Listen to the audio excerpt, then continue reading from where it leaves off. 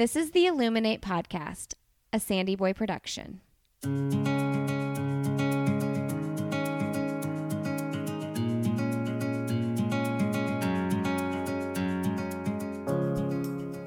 Each week on the Illuminate Podcast, the hosts will bring you insightful conversations and stories of people who are illuminating their own lives through their business, work, community, family, and world.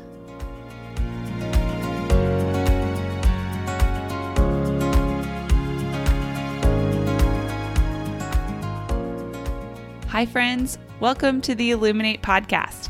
I'm one of your hosts, Emily Reddington, and you're listening to episode 11.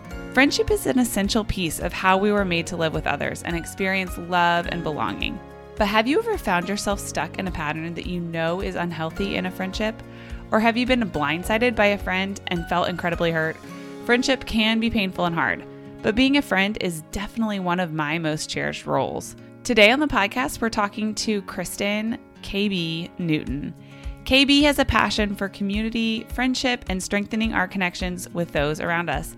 She is a speaker, a vlogger, coach, entrepreneur, wife, and mother. She has created a platform called Heart Convos to help encourage millennial women navigate unhealthy friendships so they feel equipped to make, maintain, and mend friendships intentionally. Community is something that we're really passionate about here at Illuminate, and KB has created something that we can all use to grow closer to others by taking her tools and using them to become more comfortable with showing our true selves to others and allowing our friends to walk deeper into our stories and our lives.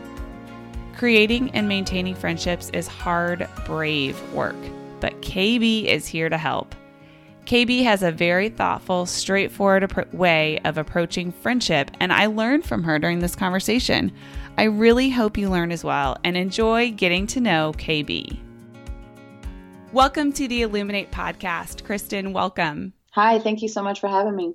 So could you introduce yourself to our listeners and just tell us what you're working on right now?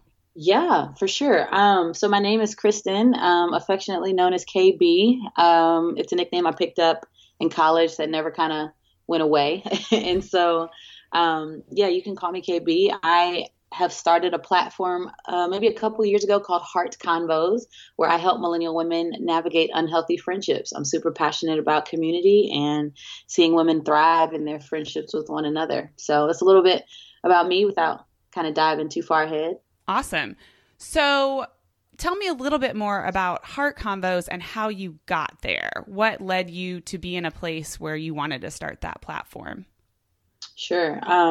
Well, for a very, very long time, I was what I like to call a trash friend. And so it's a term that I use very loosely. It simply just means that I was a toxic friend. And so I had a lot of trouble with relationships and connecting. My self-awareness was very, very low.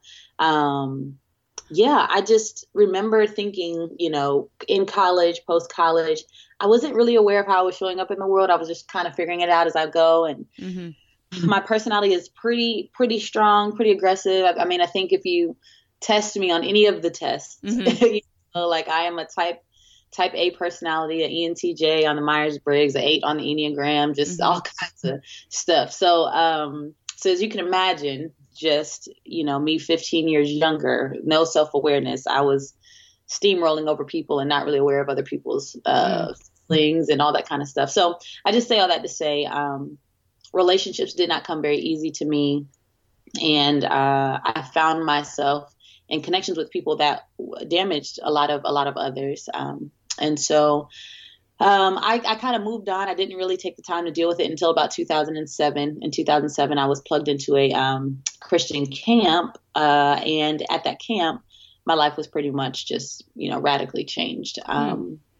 And so I didn't expect what happened at the camp within those 2 months to happen. But I walked away from that experience feeling like, man, we're meant for deep, meaningful connections, not just with God or anything, but like with people, and those should be healthy and life-giving. And so, I just started being intentional about the relationships I was building. And at the time I wasn't dating, wasn't married. And so my friendships were really the area where I started to kind of practice what I wanted to see in my relationships. And so that's kind of how I got into Heart Combos. A lot of people will ask me, oh, were you hurt by like a ton of people? And I was like, no, I kind of did all the hurting. So everything I'm talking about, I'm talking about is really from a don't do what I did rather than, pointing the finger at other people. It's very much self-telling, kind of platform on my page. Did you feel like that? I know you mentioned that it is just in your personality to kind of steamroll over things or just move ahead and really maybe not look around too much.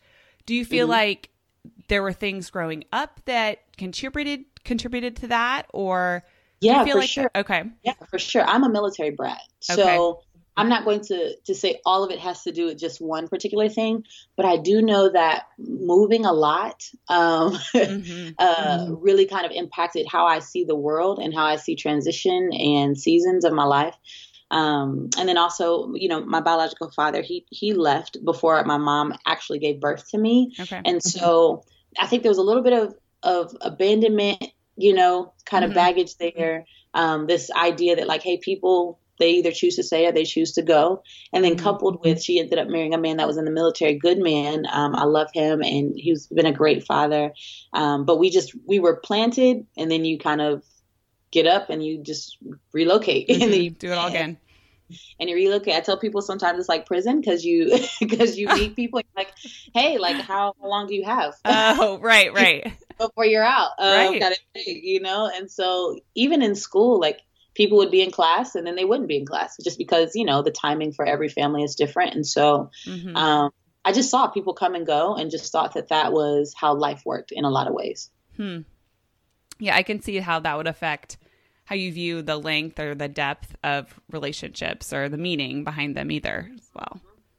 Yeah, for sure. And I used to really downplay, like, if a relationship was transitioning, it was like, oh, well, I guess this just means that it's time for us to move on, kind of thing, or, oh, it's not working. All right, well, just move on, kind of thing. And so loyalty and commitment and attachment, all those things were really hard for me. But then I also had this underlying belief that I didn't believe that that people would want me really, like that I would be too much for people. I mean, those were the narratives that I heard a lot.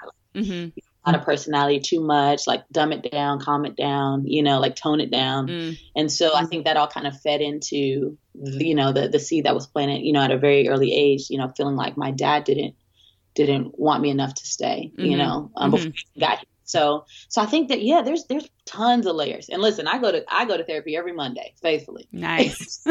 so I, talking through it, you just kind of see like, man, everything really does impact everything. Yeah, for sure. For sure. And so I can see how that would lead you to tough conversations. And I'm just so happy that tough relationships, happy that you had that impactful camp. And I mean, can you speak to what about the camp or about the people that interacted with you at the camp? What was impactful about that? Like what specifically was the catalyst or the qualities of the person that was the catalyst?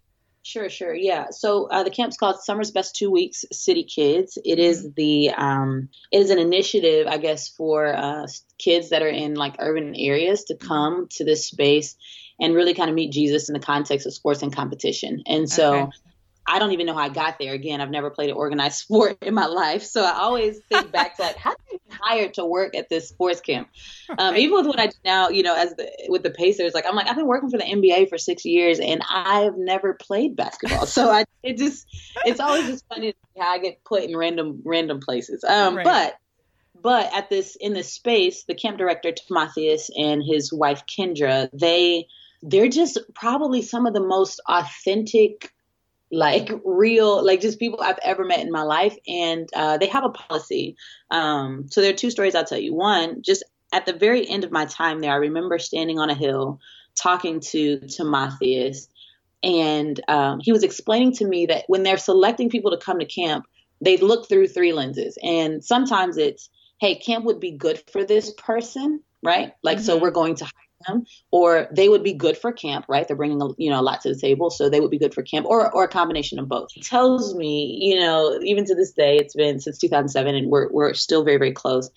he's like, I just always believed that camp was going to be really good for you, but that you too would be good for camp. And so I actually ended up coming on staff and working for camp the next 3 years after my first year there. But I remember walking away from that experience feeling like I had contributed something, but really that camp had like changed my life.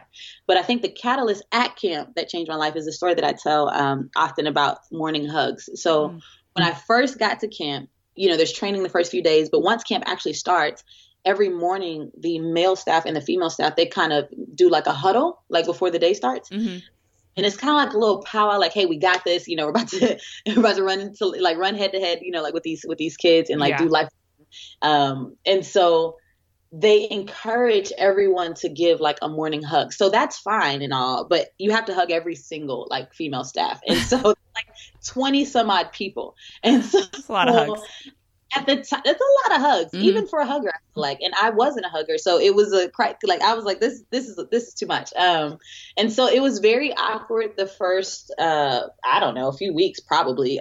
Just like, oh, okay, I have to hug every single person here, and they're not like the church pat hugs. Like they're like full frontal, arms around. Like I've not seen you, I've known you my whole life, and I haven't seen you. Like they're like embraces, right? And when I really got the chance to like debrief why that part of the day was so uncomfortable to me, it really came down to the fact that I felt like hugs made me feel vulnerable because I felt like I had to completely open myself up and expose myself physically to hug someone. But I didn't just believe this about hugs. I believe this about like life and people, that, if I walked around completely exposed and open and transparent, like that I would be like taken advantage of, I would be abandoned, I would be rejected. And I was like, yeah, I'm not really here for this. So, so although it was kind of like a team building kind of camaraderie type thing in this camp, that one particular thing that I had to do every day for 2 months really exposed a lot of the fear that I had kind of about people in life, kind of in my heart. And by the end of that 2 months, I had kind of just let go and embraced the fact that in order for me to really get the most out of what morning hugs should be, I have to just do it. And I think that's true in our relationships as well. Like in order to get the most out of our relationships, we have to be completely vulnerable. But if we're completely vulnerable, we also are the most susceptible to being hurt. And so it's like the equation is the same for both. You know what I mean? Man, I want closeness and deep, meaningful connection with people, but that means we're going to have to be vulnerable. I'm like, yes. And I'm like, well, I don't want to be hurt. And I'm like, well, it kind of comes with being vulnerable. Part of life. Right. So, for sure. You miss it. Like, well, it's both and. So yeah. Awesome. And so can you talk about Heart Combos? Talk about what I think HEART is an acronym, correct? Yes. And talk about what it means and what you're doing with it. Sure. So yes, Heart Combos, HEART is an acronym. It stands for honesty, elephant-sized, authentic, real, transparent conversation. So convos is just short for conversation. And I believe that those 5 things have to be present in any conversation for the conversation to push things forward, if that makes any sense. I do believe people are having conversations every day, all day, but sometimes they don't encompass these 5 things, and they're just kind of surface level conversations that don't really move the needle forward or back. They're just, and so when it comes to relationships and connecting and working through hard things, like I really believe that, hey, if you can try to identify like one or a few of these things in your conversations, you'll really see, the conversation being more productive than maybe what you're used to. And so people usually ask though what the E is, like what does elephant size mean? And so so honest is pretty much self-explanatory. It's just, practice the art of telling the truth when it's probably a lot easier not to. Elephant size has more to do with either addressing the elephant in the room of a relationship or addressing elephant size issues in your life. So a lot of times there's stuff going on in relationship dynamics that nobody wants to talk about, but we both know that this is a thing. So I'm often encouraging people like talk about that stuff. Or like for me just now, the way we started off this conversation, you were like, hey, what really kind of led to this? I addressed to me an elephant size issue in my life. And that is like the abandonment of, issues with my dad. You know what I mean? Like seeing the baggage that comes with being a military brat. So that's like an elephant size issue, the opportunity to really go there in a conversation, and talk about something that's weighty in your life. Authentic has more to do with like showing up as your most authentic self, not resisting the pressure to be who you think the person wants you to be in the connection, and really just be who you are. Real has more to do with addressing real issues in real time. Sometimes we'll have an encounter with somebody, but not address it as it happens. Like we just kind of sit in it, we push it down, we muffle it, we hold it for months, years, whatever. And we're not really taking the time this is a real issue right now. Let's address it. And so the T is for transparent, and that's really allowing people to see through to the things that they wouldn't see otherwise unless you expose them. So that's what the acronym stands for. It's a weighty acronym, and I kind of have coined this term that it's not a hard conversation. It's a hard conversation. A lot of times people are like, man, it's just hard. I can't talk about it. It's going to be a hard thing to talk about. I'm like, yes, I'm not saying it isn't hard, but if we could kind of change the perception of the conversation from hard to heart, like it's something that, you know what I'm saying? Like my heart has to, you know what I'm saying? Like engage, then I think it helps us see past the discomfort of what seems to be difficult. So that's what the acronym stands for. That's what Heart Combos kind of means when you unpack it. Awesome. I mean, I think you're serving a really unique purpose. You know, you're not a counselor, like you're not actual counselor, right? No. But you are a mentor, and you're mentoring in a specific way. And I mean, where was the actual place where you decided to create this actual heart acronym, and where you found that purpose of, I think this is where I'm going to step out and do this? I mean, it's a brave thing to do, and I think it's a very creative, brave thing to do. And I'm just curious about where that came from specifically in those moments. Yeah.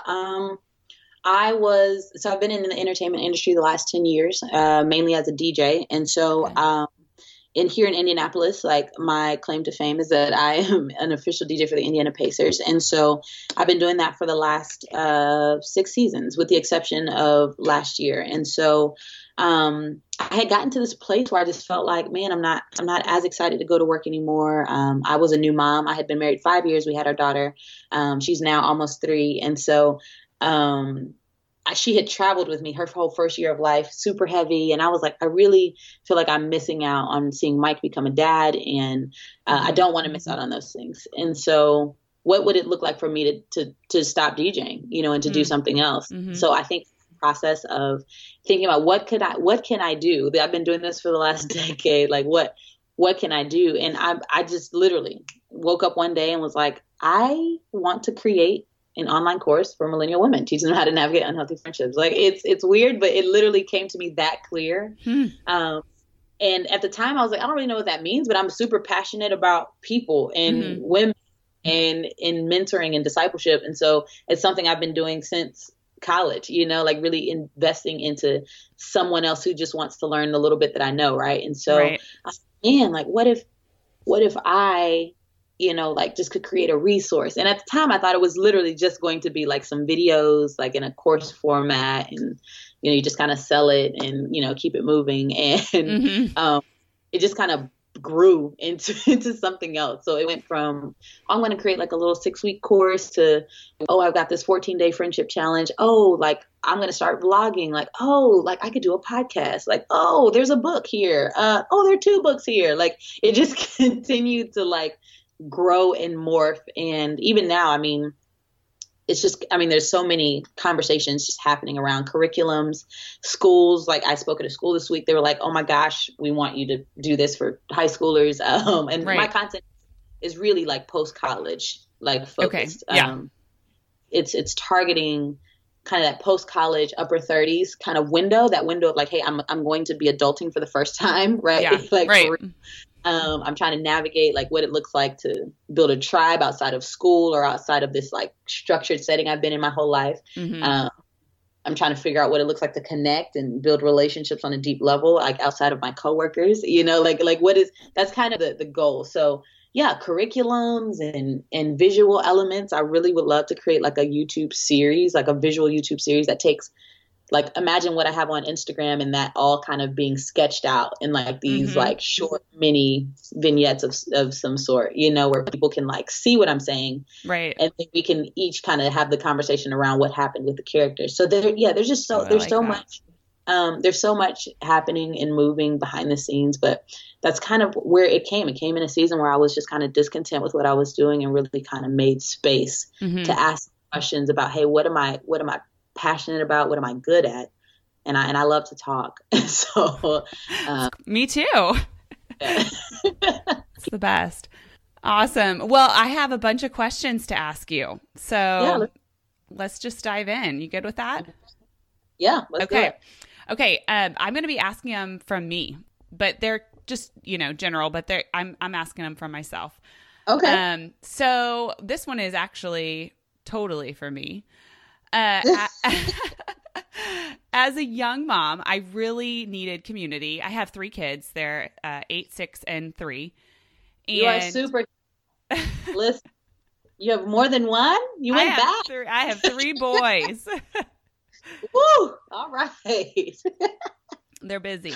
But I found that as a new mom, it actually was really easy for me to make friends. I felt like I stayed home. Well, I'm a nurse as well. I worked for a little while when my kids were younger in the NICU. And then I stayed home for a little while, went back for a little while. Now I'm back home. But I just found it easy in that phase because there was a lot of shared life stage stuff. You know, you have young kids. It takes up so much of your life that it's pretty easy to relate to another mom that has young kids, or at least for me it was.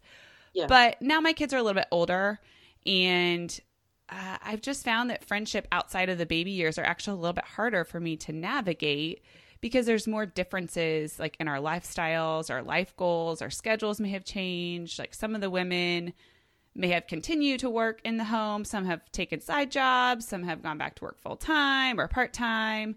And I feel like I've just seen it take a toll on my relationships because there isn't such a common central focus. Yeah. I guess my question is, how do you suggest we navigate friendships through expected and unexpected phases in life?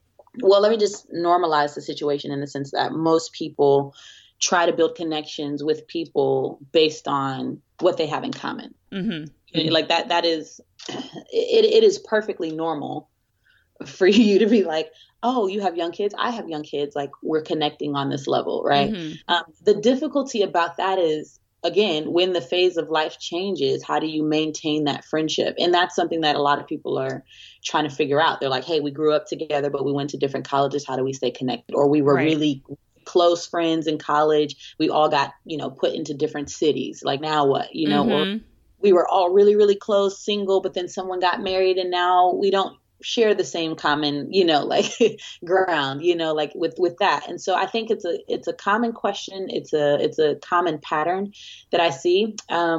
What I think is if the relationship is only built on what you have in common, then there's a level of depth that might be missing that would help sustain the connection. So what I mean by that is when I think about the one of the points that I'm making in this TED Talk that I gave recently, like one of the points is they won't go deep. And so it's this idea that sometimes people are just kind of connecting on the surface, and sometimes our common ground is just the surface. So like we're just talking about the thing that we have in common. So we're just talking about our kids or just the difficulty of being a mom, but that never really like goes beyond like that honesty. Does that make sense? Like to the areas of like openness, transparency, and then ultimately vulnerability. If I meet somebody and we have common ground from like maybe working at that camp, but we also shared very vulnerable things with one another, then we have something to go back to now that we're not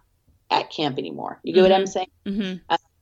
And so I would just encourage people when they're in that space, like to really think, hey, in those connections, were there any connections that I felt like I made a deeper connection with a person beyond just the fact that we had small kids? And if so, reaching out, communicating that to them, like, hey, like I really felt like there was a connection, and there's an opportunity for us to continue to build. Would you want to make that a priority?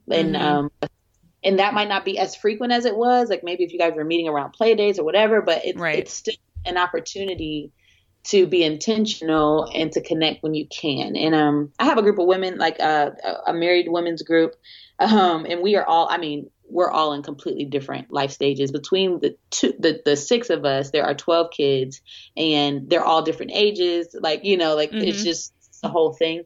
But what we do, we have a Marco Polo group. So we Marco almost every day, like you just talking about life and what's going on. But we try to put it on the calendar to hang out at least once a month. Like, means like, hey, the six of us, we're going to get up, and in that time, there's no agenda. It's like, hey, sometimes we've done like studies and things like that, but for the most part, it's like, let's get up and talk about what's going on in life. One girl just had a baby, so we had to take a break when somebody just gives birth, right? Right. But then, even still on the Marco, we're like, all right, when can we get together? I need to see y'all, like, because there's a connection that's been made there, and we're like, hey, we want to make this a priority, and so. Yeah, I love that. I don't know if that's helpful. No, it is. I love what I'm hearing is that it involves two things, like creativity in changing the way that maybe you normally hung out, right? Maybe it was playdates, but now it's Marco Polo and on the calendar, and that's okay. Like, you're going to have to change the way you hang out because it just won't happen otherwise.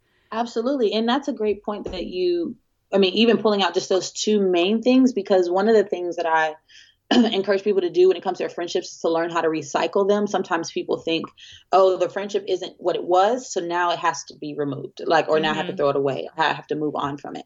And I'm very familiar with that thinking. But what I've tried to embrace is decided, like, how can I maybe repurpose this relationship or restructure it or even rename it? Sometimes just calling it something different gives people the freedom to think differently about it. Right. And so yes, I think trying to repurpose it and see, like, hey, we're not connecting on this level anymore, but there's an opportunity for us to connect and be intentional in this way over here. Let's have that conversation and see if the interest is mutual. Yeah. Why is that conversation so hard? I mean, it's really so hard because you feel like, do they feel like I feel? Am I making this up? Like, yeah, no, that's a real thing. It's perfectly normal. I mean, it requires you to express desire. It requires you to express a need that you feel like can be met by them. So you're really asking them, like, hey, there's a desire to hang with you and a need that I have for community and connection. And I would love for you to meet that, like, to, want to meet that need and to mutually, benefit from meeting that need. But it does require some exposing, for sure. Of that. And people don't want to seem needy. I don't want to seem needy. I don't want to be a burden. Right. I don't want to, and it's one of those things like, well, I don't know if you're needy or that, you're being a burden as much as this is just how we've been wired, like to enjoy one another and people and to be filled. And, it takes, more than just going to coffee or talking about our favorite show or, what's the latest thing that you're doing with your kid, for nursing or whatever. Like, it takes more than that, know? And so I would just encourage you to remember that we all need it. And so you're not the only one. You're very much so normal to have a desire to build on a deep level. Nice. Tell me more about trash friends, your phrase. And, how do I know if I have them, if I am one, and what I should do about that? Yep. Trash friends.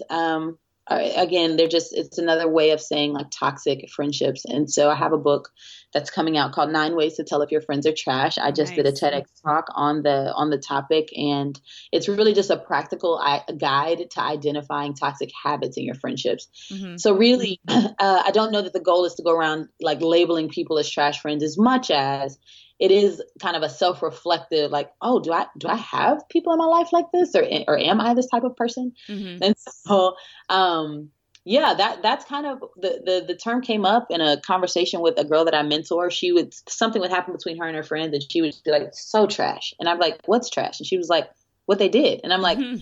So I was like, so you just trash friends? And she was like, yeah, like. And it was just a term she kept saying. And so I was like, man, we just need to figure out how to identify if people are trash, and not so much the people, but really if their actions are Their Right. thought processes are, like toxic, unhealthy, not productive. And so in the list that I have, again, all things that I'm very well acquainted with because I've done them all. The 9 are this. So 1, the relationship is one-sided. 2, they do not respect your boundaries. 3, they're not supportive. 4, they treat other people poorly. 5, they don't fight for you or with you. 6, you are not a priority. 7, they won't go deep. 8, they are abusive. And 9, their character sucks. And so within those 9, I kind of just tell several stories and give some practical lists like, hey, if this is happening in the friendship, these things might be present or these things might be happening. Right. And the goal for it is not for people to get to the end of the list and think, oh my gosh, I'm cutting everybody out. Like, that's not the goal. Like, the list is just a tool. The term is really just a tool to help people really, again, just identify like what is going well or not going well in the context of my relationships, and how do I identify that stuff?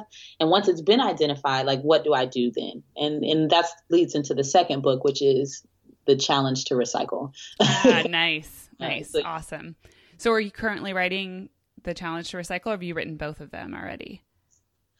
No. So 9 Ways to Tell Your Friends is Trash is still in the works. It started off as a very flimsy, almost like pamphlet of a book. And then over the last year, it's been growing like more and more into just a collection of stories and like lists and more just context around kind of what I had. And I've kind of recruited some people to help me in that process, because I don't really think I'm a writer. I love to communicate like verbally, but I sit down to write and I can't form a sentence. So,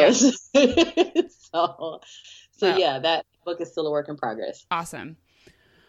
Okay. What's the difference between being honest and being vulnerable? I think that this could be really important. Oh, yeah. Okay. The easiest way for me to break it down is to think of it in this way. So there are 4 levels of connecting. I think there's honesty, openness, transparency, and vulnerability. And so I always explain this in this analogy with a home. So if someone says, hey, can I come to your home? And you say yes. They're like, what's your address? You give them your address. You are being honest. You are giving them truth, fact, right, about where you live and how they can get there, right? If they then say like, oh, I'm here, can I come in? That's you being open. So you have not only given them information about what you have going on, like about your situation, but now you're welcoming them into the situation, if that makes on some level. Then they're in your home and they're like, oh, can I have a tour? Or you're like, hey, let me give you a tour. So now you're being transparent because you're walking them through each room. So, hey, this is the living room, this is the guest bathroom, our laundry room, our mud room, whatever, kitchen, upstairs, that kind of thing. If you're going to be vulnerable, you're going to show them your bathroom, your particular bathroom, show them your closet, right? The room that you don't typically straighten up, right? When company comes over, because you're like, they're not actually going to be in this part of my house. So I don't have to try to like make it look good, right? It just is what it is. But if someone were to ask like, hey, can I see that part of your house? There's a moment of truth right there, because you're like, well, if my house is undone, right? Showing you this room gives you an opportunity to maybe judge me or hurt me or have an opinion about me, right? And that's really what vulnerability is. Like, the root word for vulnerability is vulnar, which means to wound. And so when people are trying to just on a practical level, trying to figure out what is the difference between me and being honest and me being vulnerable, if you've not shared anything that allows the person to wound you as a result of knowing it, it's not vulnerability. You know what I'm saying? Yeah. So just practically speaking, like, hey, how you doing? I'm good. Like, okay, like, how was your day? Oh, it was busy. So now we've moved from honest to open, right? I said it was good. That was honest. How was your day? It was busy, right? That's being open. If you be transparent, it's like, I'm feeling a little stressed about the day, actually. Like, I just had so much going on. I was frazzled all day, and I just felt all over the place.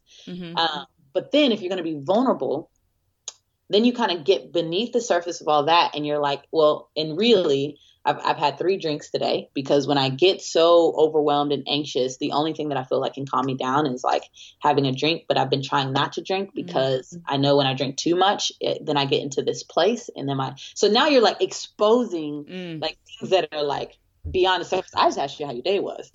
You get what I mean? Right, exactly. But you could give people 1 or 2 answers. You can be honest and like, oh, my day was fine, because it was fine, right? Like in the grand scheme of things, it was fine, right? And but I think when people take the opportunity to be honest, I mean, to go beyond honesty and get into that vulnerability piece, they're really allowing people to see like them, the inside of who they are, and really what makes up their experiences on a day-to-day basis, how they feel about that stuff, and we get to go deep. So that's the analogy usually that I use, the house analogy. Like if you're showing people the closet that's got the stuff all over the floor, that, like, and it's everywhere, like that's true vulnerability right there. Yes, sure is. Okay, so how can I deal with my baggage in relationships? We all are bringing stuff in. I mean, we all have the tendency to just kind of maybe just hide it, just put it in the closet and hope no one sees it, right? That's, how do I deal with it? And so that the relationship can be deeper. I think self-awareness is the first thing. You've got to be aware that you've got baggage. If you don't think you have any baggage, then we can't have a conversation. If you come to the point if you've come to a place in life where you realize like, I really do have an issue with this, or I really do struggle with this. Like I've got abandonment issues. I've got trust issues. I've got commitment issues. You know what I'm saying? Like I am really insecure in this area, whatever it is for you. I think acknowledging that it exists is always the first step. So I would say growing in your self-awareness, like trying to grow in your self-awareness. Practical ways you can do that is spend time with yourself, and that usually requires you getting quiet, getting still, journaling, asking yourself questions like, how do I feel about this? Being in the habit of debriefing things, but then you can always ask the people around you that are closest to you. Some of them might be waiting for an opportunity to tell you, right. But you can really just ask like, hey, I'm really trying to grow my self-awareness. Is there anything in my life that you feel like I need to work on? Or is there anything in my life that you feel like is just toxic or unhealthy in our relationship dynamic? Or is there something that I have a habit of doing that doesn't make you feel loved, And wow. I mean, again, those are heavy questions, and that's diving into the deep end. So I'm not saying you have to start there. Listen, I just tell people to practice honesty, right? That's just giving people your address. Exactly. So I'm not saying that you have to dive all the way into that space. I think there can be progression, but when somebody asks me like, hey, how can I start dealing with my back? I always just say self-awareness. And then from there, practicing honesty, with yourself and with others. And then, going into that openness and, transparency, and then ultimately, choosing vulnerability. Nice. Okay. So on the spectrum of no new friends and give me all the friends, I'm usually in the give me all the friends end. Yeah, me too. But I mean, as I've gotten older, I've had to realize like, I don't have unlimited space for everyone. I wish I did. And I still try to make it happen, but I have to pour into my kids and my husband and myself too. That sadly leaves less time for friends, but I want to be a quality friend. So how do you suggest like navigating making space for people while also leaving space for yourself and your family who you love? Yeah.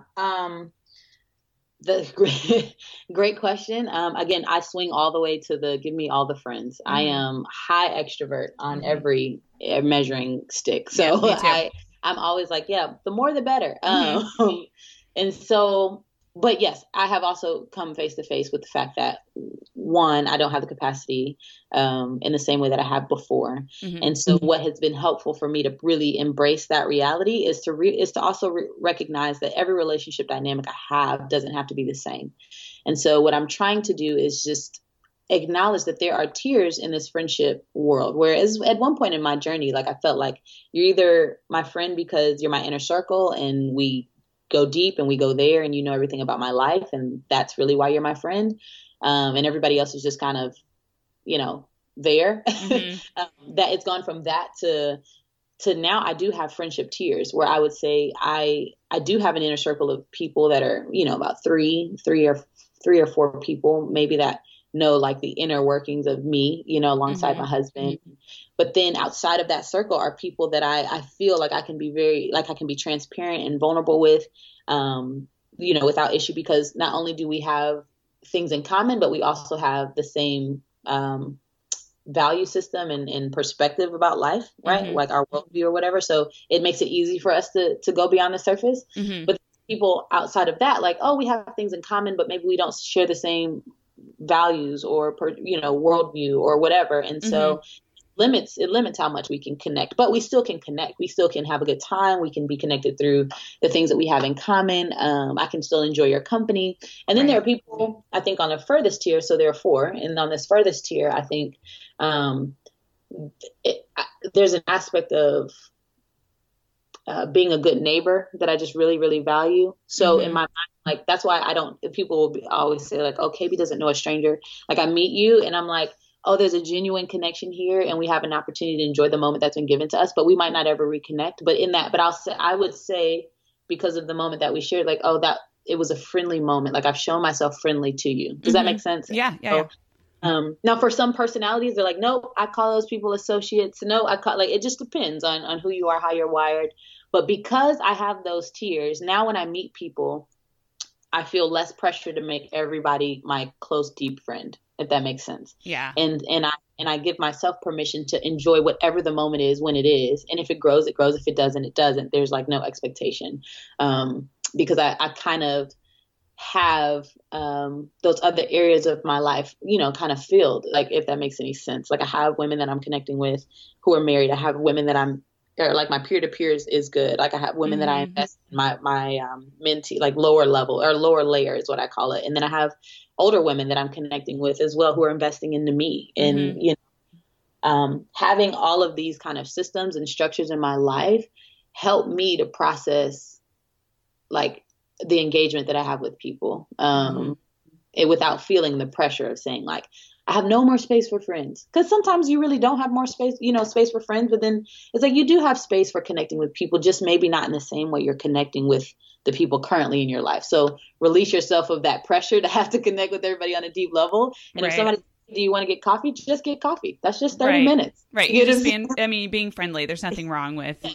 Just be friendly. And if it turns into a lifelong connection, great. But if it doesn't, there's no disappointment. You get what I mean? Like, you enjoyed that moment together, and that could have been a moment that you needed in that season of life. So that's kind of my MO, but not everybody is wired that way. So knowing yourself, knowing what you have the capacity for. If the idea of getting coffee with another person for 30 minutes stresses you out, then don't do it. Right. There's no judgment. Right. There's no judgment. Okay. So, I feel like I just got a free coaching session. You did. Thank you. But you are really doing that. So that's awesome. What led to that? I mean, it seems like a natural progression of something that, would go along with this, but that's brave to step out there and say, you know what, I feel like qualified to be a mentor or a coach. Sure. Yeah. Listen, it wasn't a plan. No, it wasn't part of the plan. Just kind of like everything else with Heart Combos at this point. But what I noticed is my DMs are full of like at one point, and I don't know if you know this or not, but in your DMs on Instagram, if you have more than 99, it doesn't even go above 99. Oh, it just, I don't know that. Don't know that. It just stays at 99. I literally was like, oh my gosh. Like, people were, if you're not friends with them, like they're reaching out and then it goes into this little like inbox, so to speak. And you have to go in and accept people and say, like, oh, okay, I want to see this post or see what you said or whatever. Right. But people started leaving like paragraphs on Instagram, like, trying to give me as much context for their life as possible. Right. So they could ask their question and get an answer. And for the longest time, like really for the last 6 months or so, I've just been working through those lists and trying to connect with people. And I'll say, sorry, it took me so long to get to you, people who are at like the very bottom of that list. Right. But what I've noticed is that I think there's a little bit of a desire, for people to get specific encouragement about their specific situation. And when it comes to coaching, I think the difference between being a licensed clinician or a counselor, like I'm not trying to diagnose, right? Right. I'm not giving coping strategies. Like that's therapy. Like there's no emotional diagnosis or, we're not working through disease. Like it's not that. Coaching is more about me asking a whole lot of questions, right? To the person to kind of see really what goals that they have for themselves, right? Like where is it that you want to be in your friendship? Like they'll say, hey, I got this situation going on. This is where it's been tense. I feel stuck.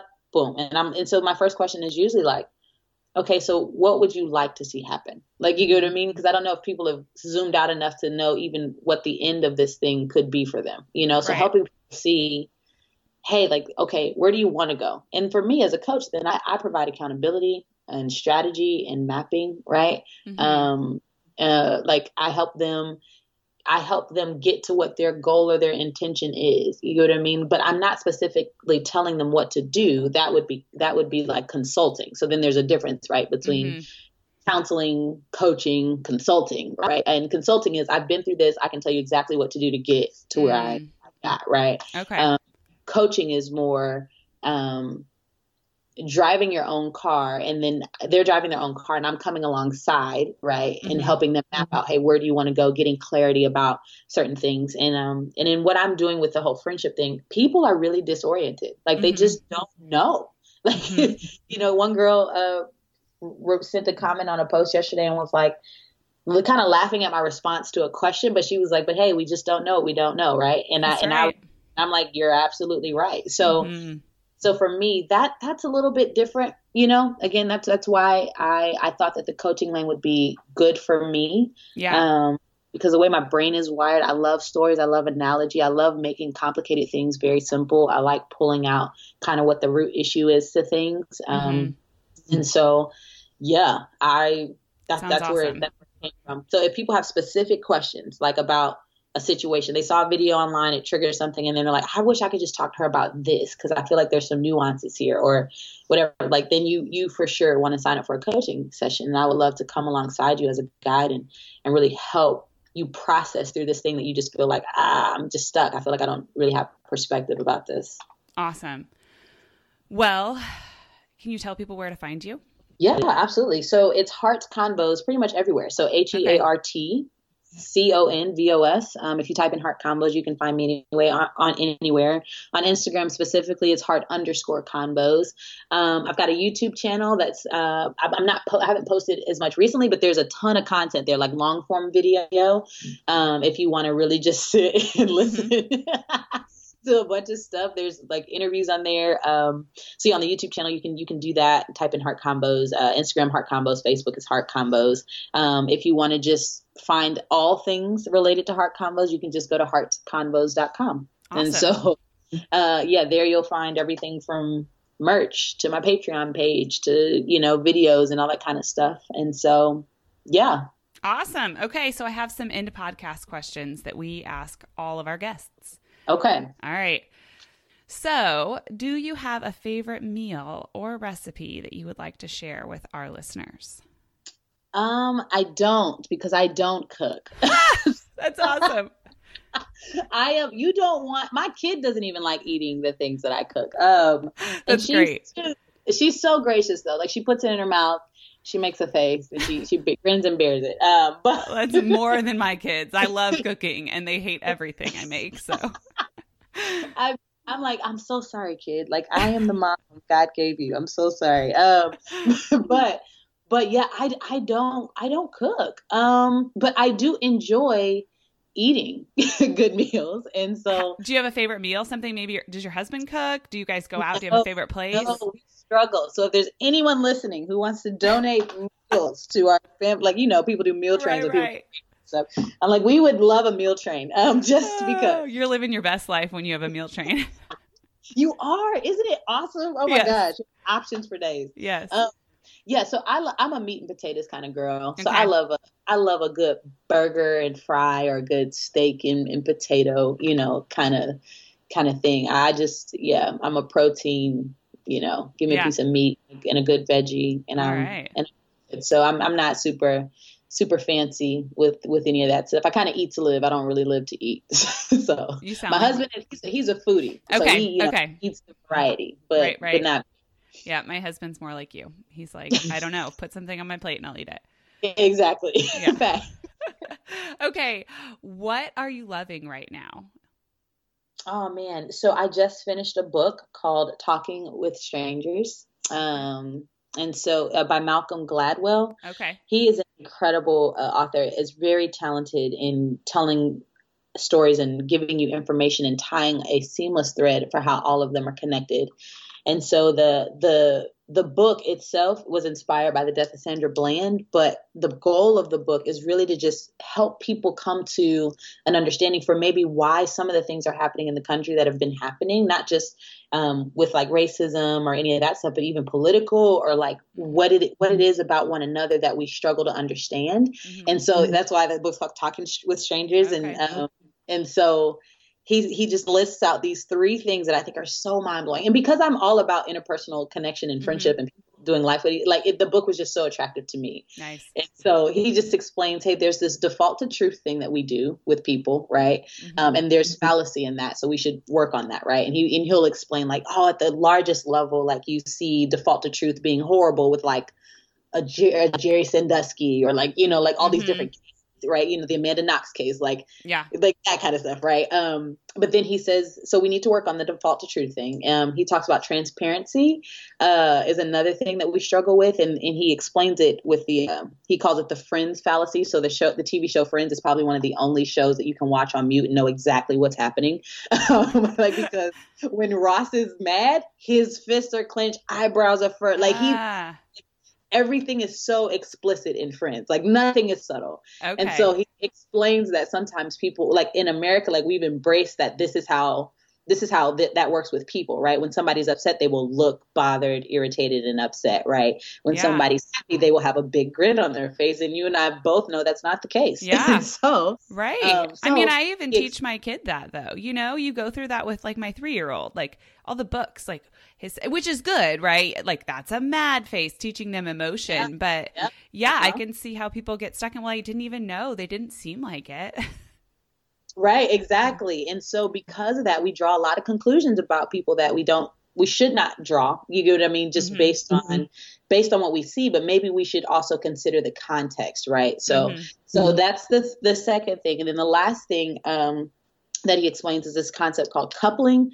He was like, in this, I mean, it's a little bit of a heavier topic, but he explains like with suicide, like someone can want to commit suicide, but they have to have an opportunity. So it has to be coupled with an opportunity. Does that make sense? Yeah. In therapy, he's like, that's what they're looking for. Like you've not only expressed this tension inside of you, right? But do you actually have an opportunity, a way to do this? Right. What's your plan? Right. Exactly. Yeah. And so he explains that, it's easier to process through situations if we're considering both, right? That there's not only a desire to do something, but there's an opportunity, right, to do it. And how, again, going back to the Sandra Bland situation, he just feels like he sees all 3 of those things happening.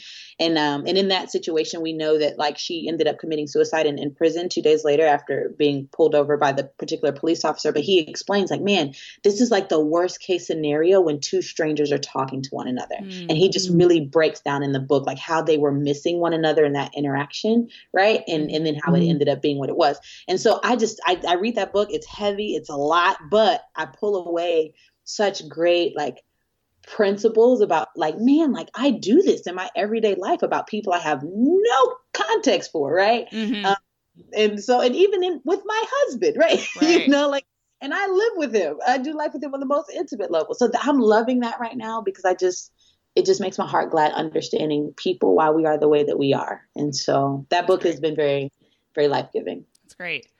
Okay, do you have someone or something that you would like to illuminate or shine light on? Yeah, I was thinking about this, and I really want to shine light on my husband. I think he's, and I'm not that girl. Let me just say this for the record. Like, I'm not, I actually struggle in this area. We actually went to a marriage retreat recently, and one of the things we said we want to work on this year is celebrating one another. Because we don't. We're just both workhorses, and like, hey, you do your job, I do my job, and we just kind of keep it moving. Right. And so when I was thinking of this, I was like, I really want to celebrate Mike. He's on staff with an organization called Young Life. And so Young Life just is really passionate about introducing every kid everywhere to who Jesus is. And so he is in high schools and building with guys just every day. He's been doing it for almost 18 years now, in the context of the city. Yeah. And so he's at Pike High School right now, and that here in Indianapolis. And he's been there for almost 4 years, and it's been really cool to see like the growth, right? He's one of those guys that he likes to create something from nothing, which is very admirable and great when you read it in a book. But when you're actually living it, it is the most stressful thing ever, right? Just to continue to grow when you don't feel like you're seeing any like fruit or result, right, from what you've been doing. And this year has been one of the hardest years, I think, for him in ministry. But he's been like steadfast and been faithful, and he's been seeing a lot of like growth like this last maybe 2 months. Like those last 2 months, it's just been like booming. And so I'm very thankful for people like him who go into the everyday places of life, you know what I'm saying, to talk to who some might consider the end of the table, right? So I just wanted to shine a light on Young Life and what he's doing here at Pike High School. Nice. Okay, if you had one message to send to the world, what would it be? I believe that friendships are the most influential relationships that we have, and that we should do the work of investing in our friendships well.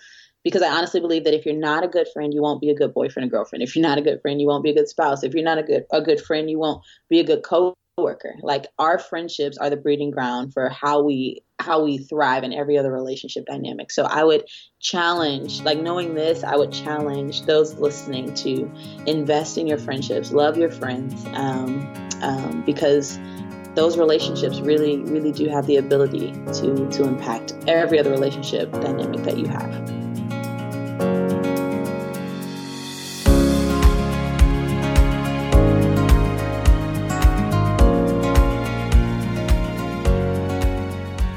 Hey guys, thanks for listening today. Thank you, KB, for sharing your story and your heart for community and friendship with us. You sure are using your passions and gifts to illuminate the world around you. If you want to find KB, you can find her on all the social platforms at Heart Convos. For more details about the show, you can find our show notes in iTunes or at our website. You can follow the Illuminate Podcast on Instagram at The Illuminate Podcast. And we also have a Facebook page as well at The Illuminate Podcast. If you enjoyed this episode, please share it with your friends and head over to wherever you listen to podcasts to give us a rating and review. Thanks so much for listening, and you can hear from us again next Wednesday here at the Illuminate Podcast. Have a great day, friends.